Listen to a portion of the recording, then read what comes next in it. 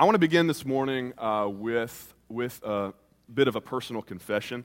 Philippians 2:3 says, "Do nothing from rivalry or conceit, but in humility count others as more significant than yourselves." And as much as I try and live that out, there are a few set times a year when I consistently fail miserably at it.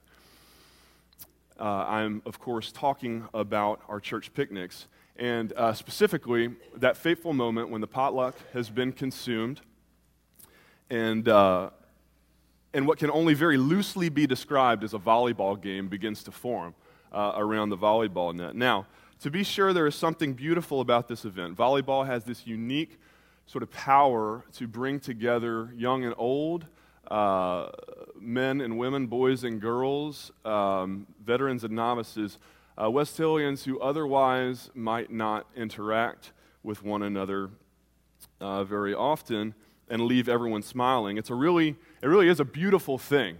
If you my mic is on, right? Y'all can hear me? Okay, good. It really is a beautiful thing if you think about it. If you think about it. But if you see it, there's nothing beautiful about it at all. If you see it, it's actually a hideous perversion of a beautiful thing. A once graceful, noble sport quickly digresses into a series of movements that defy all athletic logic, not to mention the rules of the sport. Every rule of the sport is broken.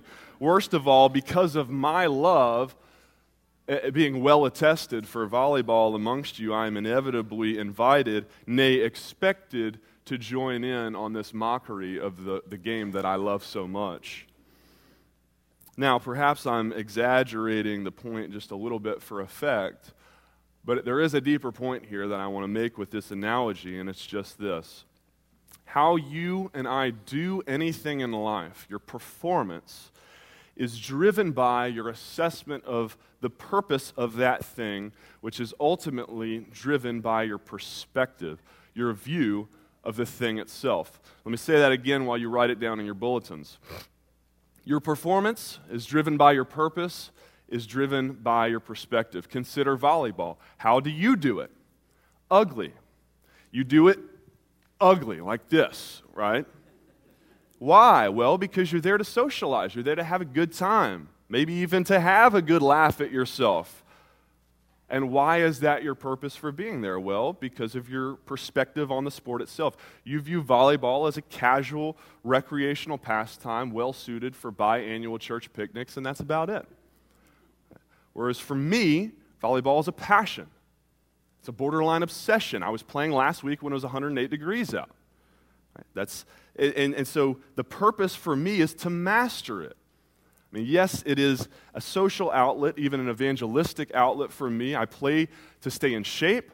I play because I do have a lot of fun, but truthfully, I really only have fun and enjoy it when I'm playing well. When I play the game the way it's meant to be played, the way it deserves to be played, I have a lot of fun.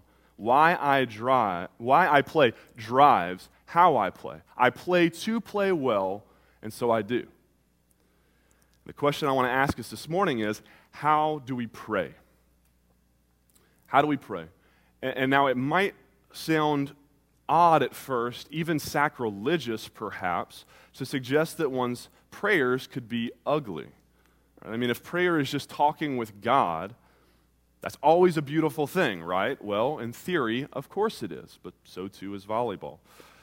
We've all had conversations that we described later as a good talk. You've said that before, right? We've also had conversations that we walked away from and said, that did not go well, right? And so how about our prayers? How will we even begin to assess the quality of our prayers? Well, in some ways, that's exactly what we've been trying to do these past 6 weeks as we've walked through our Simple Prayer sermon series. We've learned from God's Word and from Gary's teaching that we are called to pray in order by sermon, vulnerably, boldly, humbly, prophetically, faithfully, and missionally. But that means, by contrast, then, that we're called not to pray, biblically, we're called not to pray reservedly, timidly, pretentiously, complacently, anxiously, or missionlessly. Gary even gave us some specific examples of ugly prayers. God be with us this week. God, be with us this week. Asking an omnipresent God to be with us is like asking your pet cat to be feline this week. There's not an alternative, right? It's in his nature.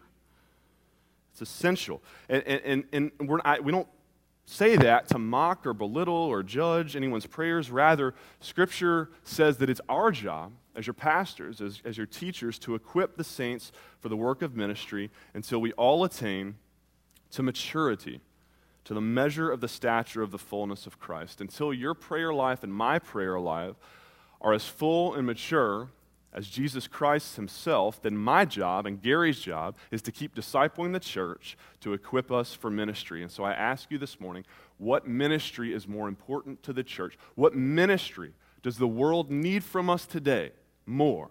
And do we need for ourselves in our own hearts and lives more than that of prayer? Have to be discipled in this area. Grow up into maturity. And as we've seen thus far, Scripture has a tremendous amount to teach us about what that means, about how to pray. In this series, we've heard prayers from David, Solomon, Elisha, the humble tax collector, even a few prayers from Jesus himself. But this morning, if we could look at only one passage for instruction on how we ought to pray, there can be no doubt about where we ought to turn in our Bibles, right? And so let's do that together now. Would you open your Bibles with me to Matthew chapter 6, verses 5 through 9. You can follow along on the screen. Would you stand with me as you're able for the reading of God's Word? And let's let the Master himself, Jesus himself, coach us together this morning. Luke's version of this passage gives us a bit more context here. We're told that the disciples straight up asked Jesus, "Teach us how to pray." And this is Jesus' response. This is important stuff. Would you read his words aloud together with me this morning? Let's read it together. "And when you pray, you must not be like the hypocrites, for they love to stand and pray in the synagogues and at the street corners. They may be seen by others. Truly I say to you, they have received their reward. But when you pray, go into your room and shut the door and pray to your Father who is in secret. And your Father who sees in secret will reward you. And when you pray, do not heap up empty phrases as the Gentiles do, for they think that they will be heard for their many words. Do not be like them, for your Father knows what you need before you ask him. Pray then like this. Our Father." Let's pray. Let's pray. Our Father, we thank you.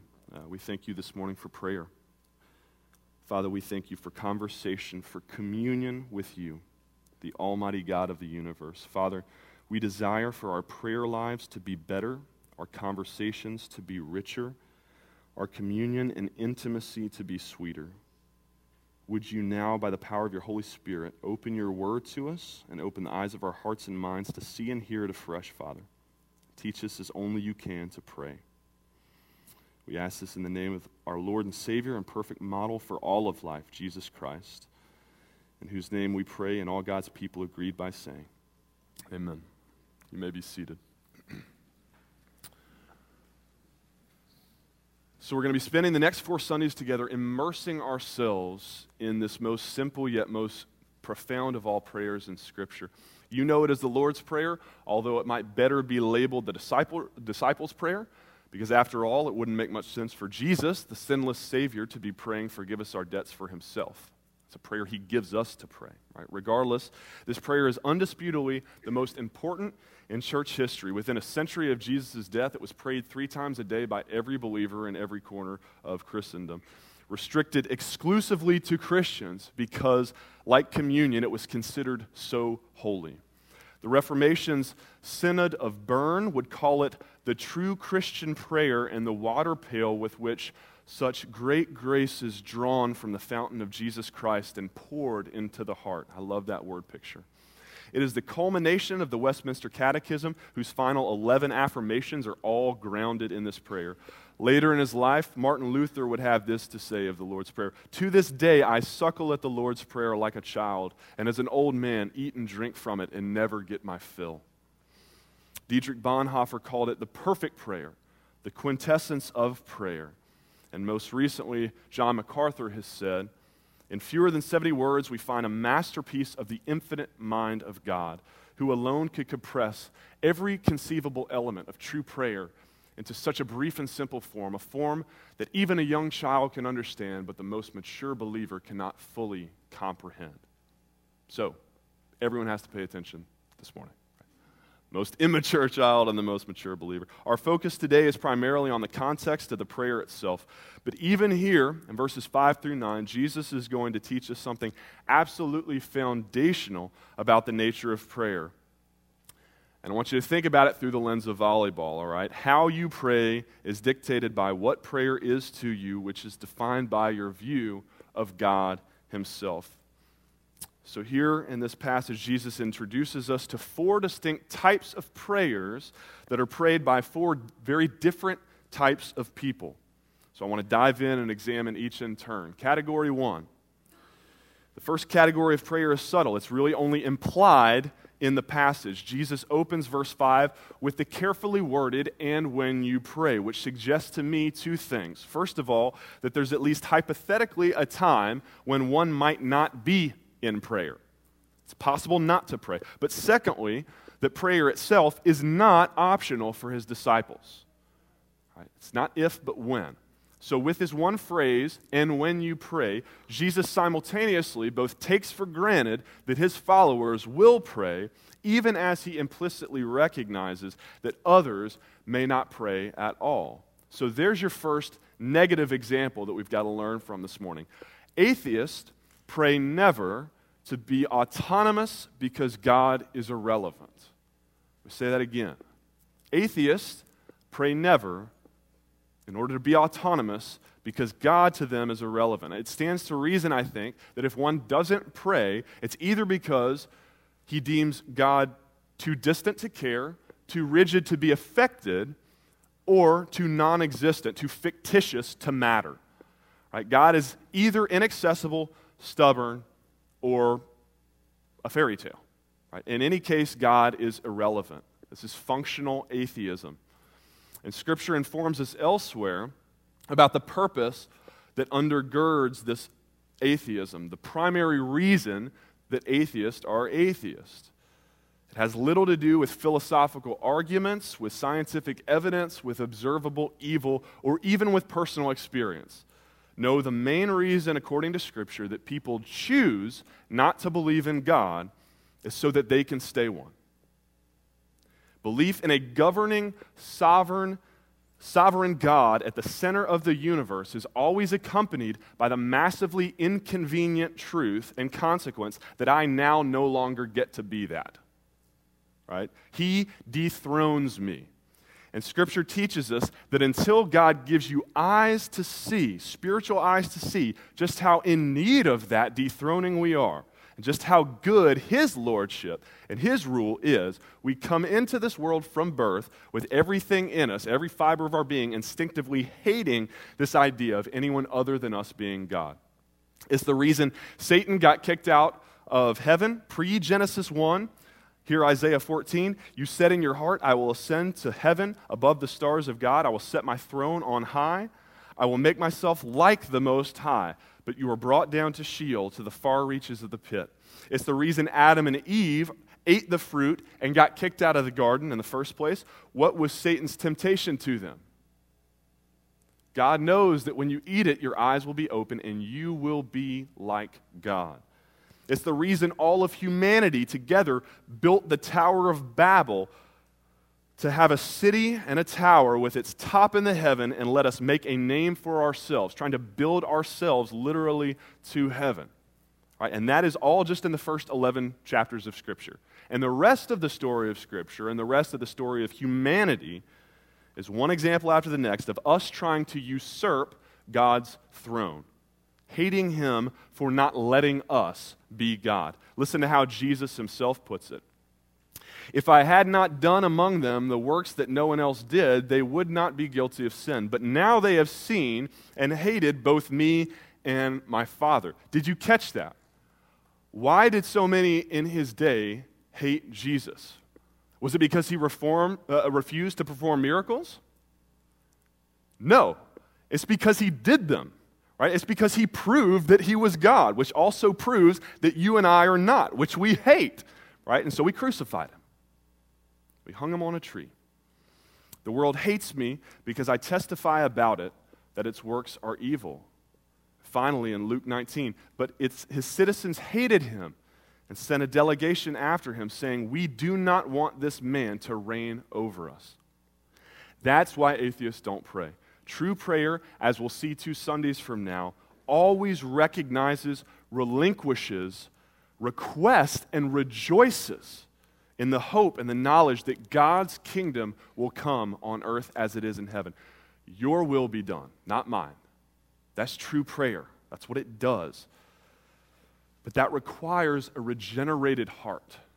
That requires eyes that have been spiritually unblinded to be able to pray in that way. And until then, every part of us cries out, we don't want this man to reign over us.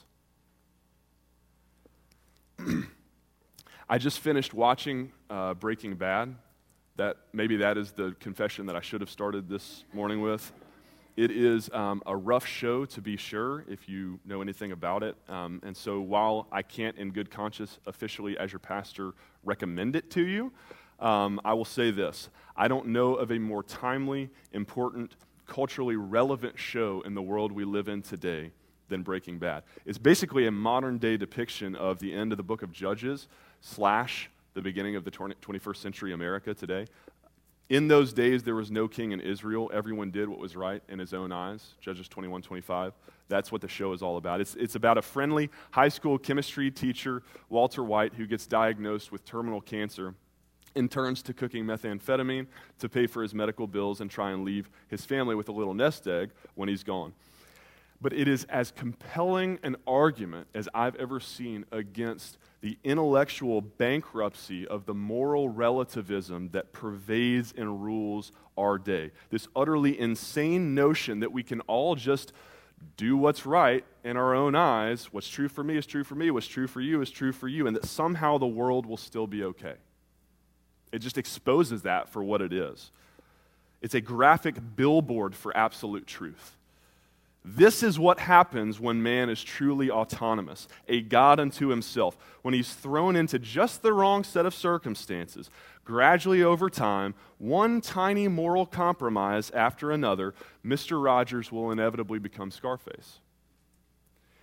And here's the most profound theological exchange in the whole series. Walt is in the MRI waiting room, and this guy strikes up a conversation with him, and here's how it goes. The guy says, for me, that's been the biggest wake-up call. Letting go, giving up control. Cancer is cancer. It's like they say, man plans, God laughs. And Walt replies, that is such baloney. But he didn't say fudge, right? You can never give up control. Live life on your own terms. I've been living with cancer for the better part of a year. Right from the start, it's a death sentence. That's what they always tell you. Well, guess what? Every life comes with a death sentence, but until then, who's in charge? Me. That's how I live. Listen to me this morning. Prayer is God's number one most effective weapon against the lie of personal autonomy, against the lie that I can do it on my own, that I have the right to do it on my own. Right? It's my life. That is the origin of all other sin, and prayer is the antidote.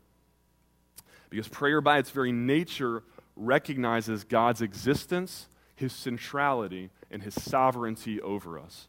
So here's a very simple, practical, but perhaps convicting application question for you this morning. And you can write these down as well in your bulletins if you want as we go through each. Do you pray? Do you pray? We'll get to the quality in a minute, but let's just address the quantity for a second. Remember, as a follower of Jesus, it's not if, but when. In Jesus, there's an expectation there for us. And not because God loves rules, but because God loves relationship. Right? Prayer is quality time spent with God, and it's one of his primary love languages. Right? Don't deprive him of that. Don't deprive yourself of that. Pray. Right? Don't live your life as a functional atheist. If you are not consistently praying, not just throughout the week, throughout the day, I promise your default tendency will always be to slip back into this mindset and the belief in the lie of personal autonomy. It's our sin nature. Romans 7. It's our sin nature. You will begin to functionally operate as your own God. We desperately rely on prayer. God built us to pray. He designed us that way to ensure that we remain in this place of constant recognition of Him and dependency on Him. And so Paul commands us, pray without ceasing. Pray without ceasing, 1 Thessalonians 5. Point number 2, the religious pray publicly to be seen because God is useful. The religious pray publicly to be seen because God is useful. Let's read verses 5 and 6 again. You must not be like the hypocrites, for they love to stand and pray in the synagogues and at the street corners, that they may be seen by others. Truly I say to you, they have received their reward.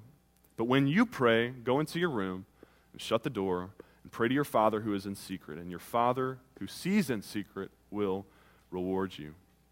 Remember, the how is driven by the why and the who. Jesus isn't primarily concerned here with how they pray. Standing in the synagogues, publicly on the street corners. I mean, after all, we see Jesus himself praying publicly throughout his ministry.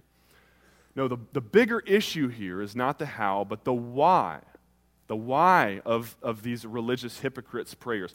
What it says about who they believe God is, the why and the who God is to them. They do it to be seen by others. They treat prayer as a sort of social currency, and insofar as they do that, God himself becomes a means to an end. They treat God in a utilitarian fashion. He's a means to an end. See, we've got to understand contextually here that for these first century Jews that Jesus is addressing, religion was everything to them. The religious elite were the societal elite. I've said it before in past sermons. I was born in the wrong era. Right? Religious leaders in that day had it made in the shade. Right? So there had to be this great temptation amongst the people, and especially their leaders, towards hypocrisy, towards using one's faith as a means to an end, to desire to be seen as pious by others, and along the way to begin to treat God as nothing more than a stepping stool for climbing the social ladder. That's what God gets reduced to.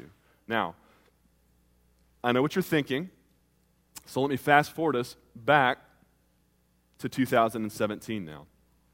Maybe you're thinking, Will, maybe in case you hadn't noticed, maybe you need to get outside the walls of the church a little bit more, but for the rest of us Christians today who aren't pastors, we're not exactly getting promoted for our faith anymore.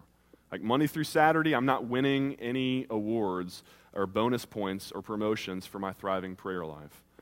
And maybe you feel like the opposite is actually true in our society, and there's probably some truth to that. But let me just push into that a little bit this morning and challenge it and ask you to take a closer look with me and ask yourself, are there subtle ways in which you really do receive tangible, earthly rewards for your faith, and might perhaps even be unconsciously motivated by those rewards, much like these first century hypocrites? Let me give you just a few possible examples to consider. First, family.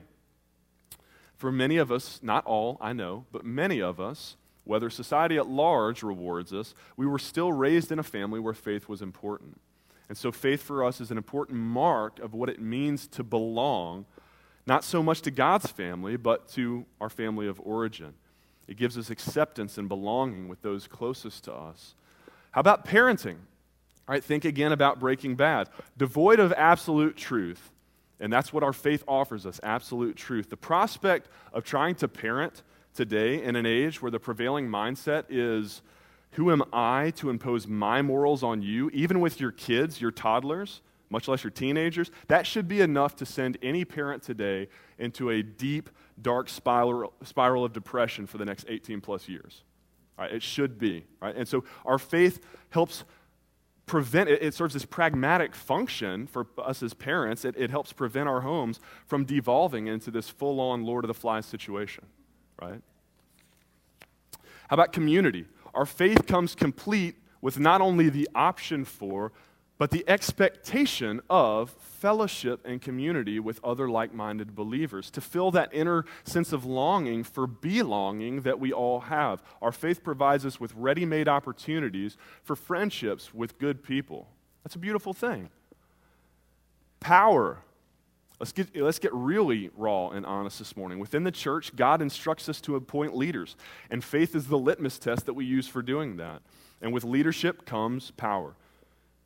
And we would be totally naive to think that there is not the possibility of, say, the temptation, if Satan has anything to say about it, for those of us in leadership positions in the church to use our faith as a sort of currency that buys us authority and power. That happens every day all around churches in our country. Reputation, even in an increasingly faithless culture, I would say that Christians are still the nominal majority in this country, and I would contend that in most pockets of our society, we still enjoy the benefit of generally being more well thought of than the alternative, right? You still can't be elected president of the United States without at least claiming to be a Christian. That's something.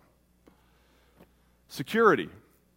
I saw a poster once in a Christian bookstore that said, "Jesus is my life insurance policy. No premiums, full coverage, payout is eternal life." And there's something absolutely true and great, and there's hope and peace in the knowledge that our salvation is secure and our spot in heaven is saved. But I have to believe that Jesus wants more from us, wants more out of the relationship than to just be thought of as some sort of cosmic deductible payment for us, right? As a get out of jail, get out of hell free card. See, it's not that any of these benefits of faith in Christ are inherently bad in and of themselves, any more than praying in public is bad. The question for us this morning is, where does our motivation ultimately come from? Fill in the blank with me. I identify with Jesus because blank. There's your second question, your application point. I identify with Jesus because blank. Write it down and fill it in this morning. Be brutally honest. I won't ask you to do anything I won't do myself. I'll start, all right? Here are just a few of the examples of answers from various phases of my life. As a child, I identified with Jesus to win my parents' approval. Hey, Mom. My mom's on the front row. As a teenager, I identified with Jesus to assuage my guilt about all the sin in my life, even without any intention of actually repenting of it, and paradoxically, to also give me a standard by which I could also judge and condemn others around me and feel better about myself. As a college student, I identified with Jesus to fit in with the right crowd, to be well thought of, and to get nice quality girls. Hey, babe. My wife's on the front row, too. As a post-grad, I identified with Jesus to get a job. Even today, I regularly have to check myself to make sure that I am not identifying with Jesus out of some sort of misguided attempt to sway him to provide my family with an extra measure of protection. I mean, I know that theologically that's not how this works, but if I'm really honest, at times I still struggle with this temptation to think about and to treat my relationship with God like some sort of currency with him, right? That I know he's sovereign. And I figure in the back of my mind, it really can't hurt to be in good standing with the one who is able to make sure that with the next thunderstorm, that giant tree in our front yard doesn't fall through my daughter's bedroom. Right? That's a temptation. That's a motive. Instead of loving God for God's sake. How about you? I want to ask you this morning, why are you here? Don't go running for the doors, but why are you here? Would you be as honest with yourself as I was this morning? Are you here because unconsciously somewhere deep down you believe God's going to love you more?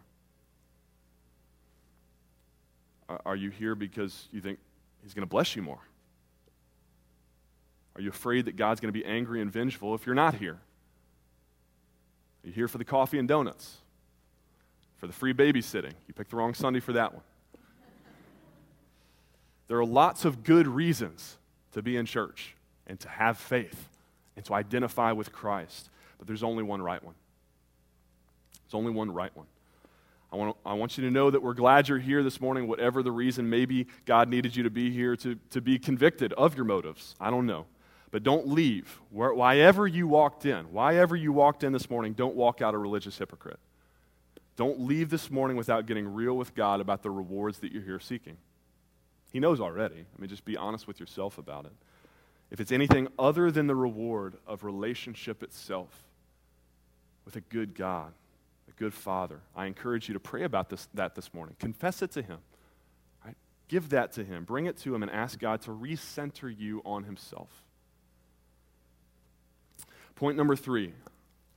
Doubters pray anxiously to be heard because God is untrustworthy.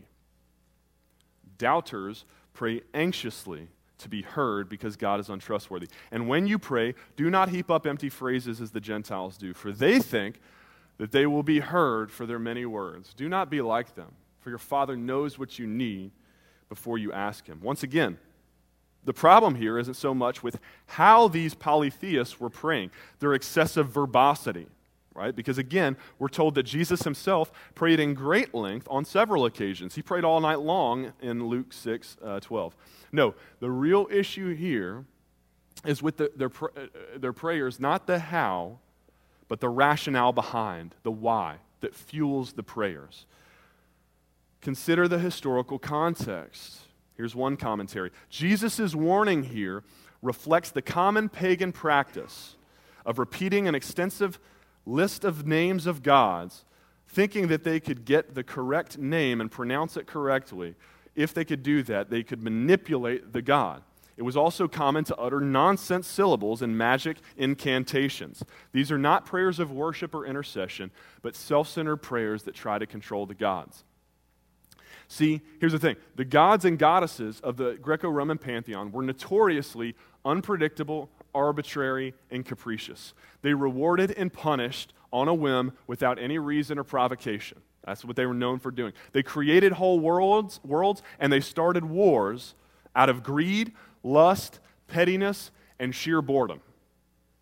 That's the gods that they're used to praying to. And so it's no wonder that they were not to be trusted. Right? These gods are not to be trusted. No wonder that there arose entire industries in their day, in the ancient world, built around the purpose of placating, of even bribing these gods into acting justly and benevolently. These gods are a far cry from the God of the Bible. The God who promises, I know the plans I have for you, plans for your welfare and not evil, to give you a future and a hope. The God who promises to work all things together for good for His beloved children. The author of every good and perfect gift, in whom there is no variation or shadow due to change, no unpredictability, no arbitrariness, no flying off the handle or acting on a whim. Right? Everything is purposeful, equitable, and ultimately for our good. That's what we can trust with our God. I heard this powerful illustration in a sermon once, and I'll warn you, it's a little intense, and so if your kids are like the only ones still paying attention at this time, maybe just earmuff them for a second. Imagine you're walking down a dark alley late at night in East St. Louis. Probably not the best idea, by the way, but just play along for the sake of the illustration. You hear a noise at the back of the alley, and you look up, and from a distance, you can distinctly make out a dark, shadowy figure of a man holding a knife, hunched over a body, laying lifeless beneath him. What do you do? For some of y'all, you're like, I unholster and tell him to get ready to meet his maker. And praise the Lord for you. We've got a security team here at the church. We'd love to talk to you about that. I, on the other hand, I scream like a little girl, and I run as fast as I can and call 911. Either way, we're on the same page. There's nothing good about this situation, right? Nothing good about this situation. Now, imagine with me a different scenario. You're walking down the hall at Mercy Hospital. You hear a noise. You look up through this tiny little glass window, and you peek in and see another man, this time in medical scrubs and a surgical mask. He's holding a knife. He's bent over a body laying lifeless beneath him.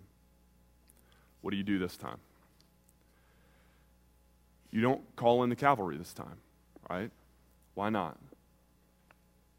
Because how you respond and why you respond that way ultimately depends on who it is that you're dealing with.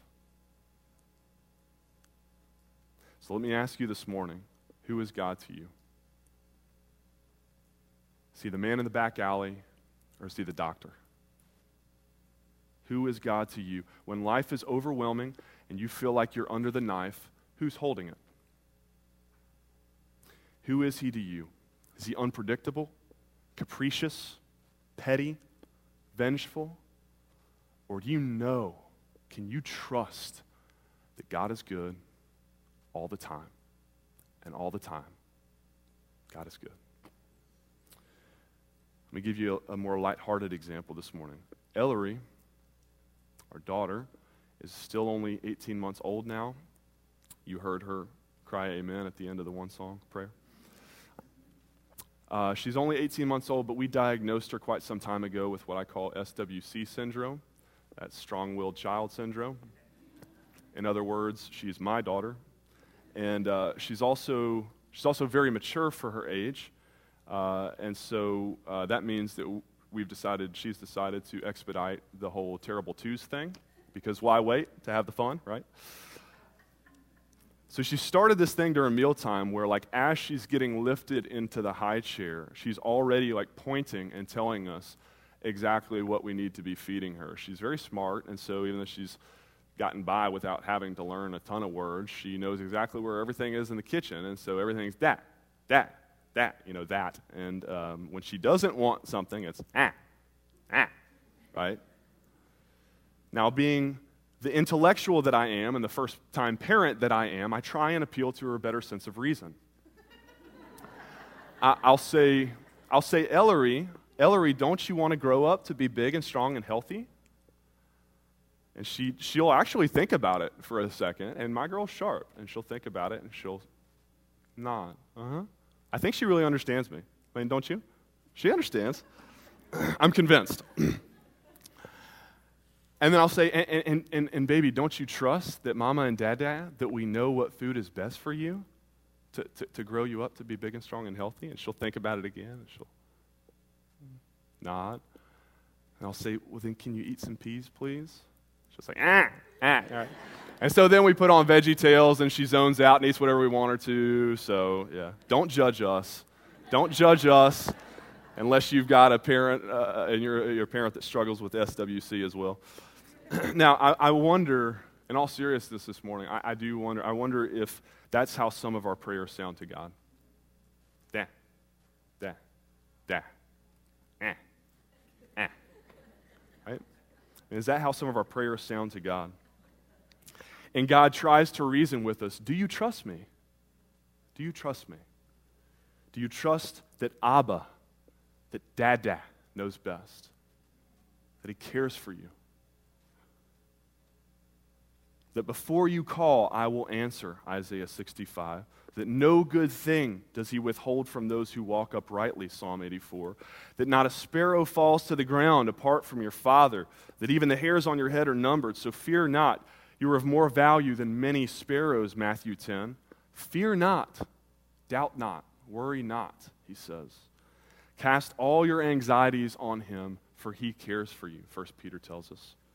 Did you notice that Peter doesn't say, cast all your needs on him? He already knows them better than we do. He knows what we need and he cares. Peter says we're better off just casting our anxieties, our doubts, our insecurities, our hang-ups, and simply trusting him. Simply trusting him. Why?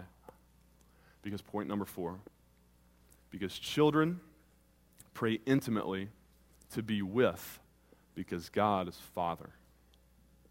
Children pray intimately to be with, because God is Father.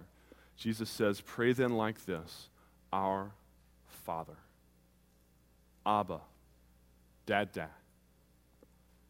His identity as our good, perfect, trustworthy Heavenly Father, and our identity as his beloved, adopted children, together form not only the foundation of all prayer, but the foundation of all faith. J.I. Packer puts it this way: if you want to judge how well a person understands Christianity, find out how much he makes of the thought of being God's child and having God as his father. If this is not the thought that prompts and controls his worship and his prayers and his whole outlook on life, it means that he does not understand Christianity very well at all. For everything that Christ taught, everything that makes the New Testament new, everything that is distinctively Christian is summed up in the knowledge of the fatherhood of God. Father is the Christian name for God. Listen, I apologize that I have run myself out of much time this morning to qualify this father language and imagery for us. It seems more and more mandatory in sermons these days as our earthly representations of fathers give worse and worse connotations to the title. There's a lot that could be said about that. But can I just briefly say this morning that I get it? Trust me, I get it. But trust me, he's different. He's different. He's the father you want. He's the father you need. He's the father who says, though your earthly father and mother forsake you, I will take you in. The Father who knew you before you were even conceived and knit you together purposefully and perfectly in your mother's womb. The Father who gave you the undeserved right of adoption into his family. The Father who, with the same love he had for his children of Israel in the Old Testament and the book of Hosea, now loves you as his child and wants to teach you how to walk and take you by the hand and lead you and bends down to provide for you, who calls you out of bondage to be his beloved child. The Father who wants life to the fullest for you, life eternal, and who sent his only begotten Son and sacrificed him to purchase it for you. That's the Father we're talking about. And when we realize that that's who he is, and when we realize that that's who we are, then that word that I used in the outline for the how of prayer, intimately, will begin to make sense. Did you know that there's no evidence? I discovered this week researching. There's no evidence of anyone before Jesus using this term Abba or any of its equivalents in another language to address God before Jesus. He started that. And it really is better translated daddy. It's this intimate familial term for a young child for their father. Do we pray that? Is that how we pray? I'm going to let that be our final take-home question and challenge this week. Seriously, let that be a challenge to you. Try addressing God as daddy in your prayers this week. It might seem unnatural at first. It might seem even irreverent. But just remember, Jesus instructs us to do it.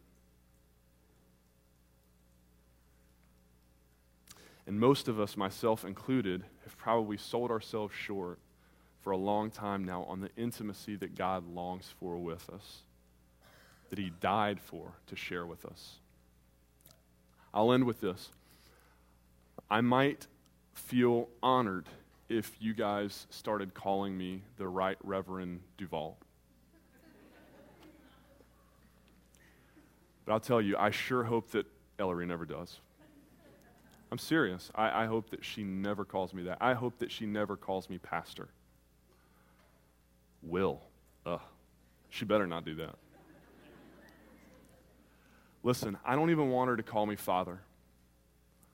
I don't even want her to call me dad. My prayer is that she always calls me daddy. Daddy. Let's pray.